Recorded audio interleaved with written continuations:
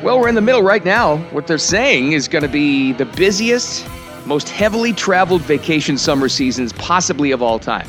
So there's a pretty good chance you and the family, you and the kids, you're going somewhere or you're on vacation right now somewhere. Let me ask you this honest question. Have you ever been in the middle of a vacation? Hopefully you're not going through it right now where you said, I just spent all this money and I'd rather be anywhere else in the world right now. Come on. We've all been there. Well, with that dramatic intro, welcome to the Ghoul Dad Rules, everybody. My name is Bill Adams. Thanks for being here again. Listen, here's my disclaimer. I don't want to give you the impression that I'm like miserable around my kids or that I won't take them on a vacation. We're about to as well. But I'm just being honest with you, which is what this is all about, this entire podcast. We've been there. You may be there right now, where you're in a situation where these kids have you hijacked. And I mean it.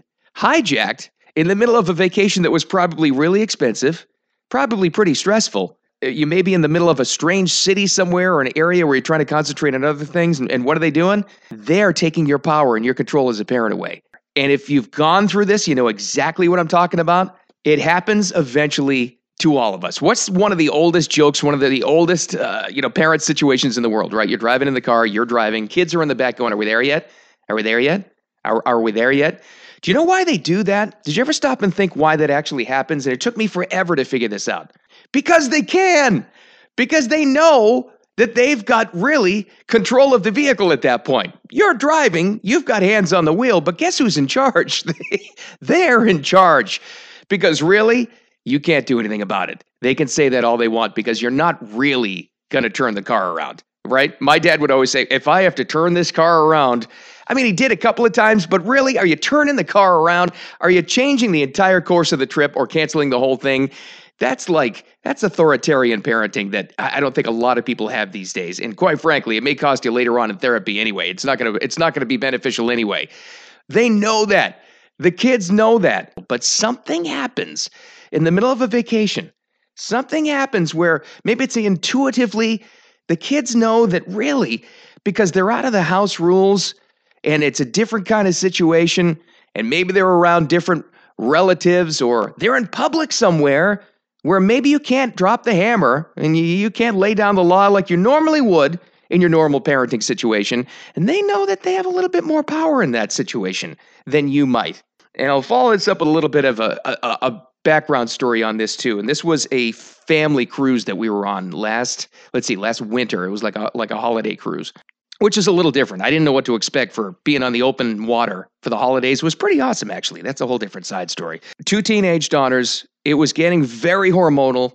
One of the last nights of the cruise, and we're at dinner, and it was just it was a meltdown. It just wasn't good. Nobody was happy. It was bad. And I'm telling you, and I'll be completely honest with you here. And my whole goal is to be completely wide open and give you the honest truth to try to get some ideas situationally how to get out of these situations and learn from my own mistakes.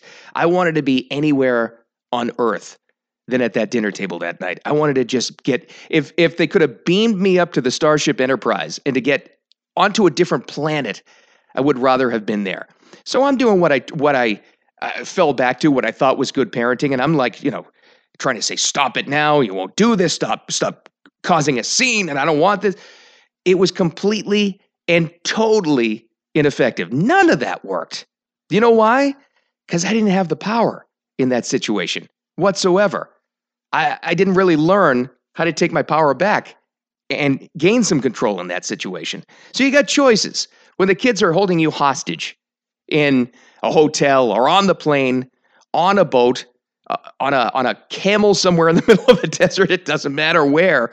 If you're in this kind of a situation, you've got some choices to make, okay? You're on a cruise ship like me, you could get up, go to the side of the boat, jump into the water, hope to be found by the Coast Guard at some point, maybe somebody else's Coast Guard or Navy. I don't know. Not very practical, right? That's not going to work. You're not going to do that. You could leave. You could really turn the car or vacation around. You could cancel it right then, gather everybody up and just go home. Never met anybody that's actually done this, but I mean, listen, it's a choice. You could do it. Again, not practical, right? Or you could do this. You could negotiate. Here's another classic mistake that I've made in the past, and one that I made in that very same scenario that I described before on the cruise ship at the table. I actually found myself saying to my 16-year-old daughter at the time, okay, listen, if you can calm this down, put this together, stop making a scene, right? Stop making a scene. I'll get you what you were asking for when we get home, because this has been like the genesis of this entire argument. What it was, I'll give in to you. I'll give you what you want. Classic fail. A complete. I think I would have been better off jumping over the side of that ship. Terrible situation to do that in, because still didn't get the behavior that I was looking for at the dinner table that night. And when we got home, guess what she was asking for? And guess what she used against me in that particular moment? Don't ever do that. You can't negotiate in that situation. You don't have any leverage. You don't have any power. Here's what you do have, though. The power to face the shame of not giving in to the meltdown. Now, what do I mean by that? By not giving in.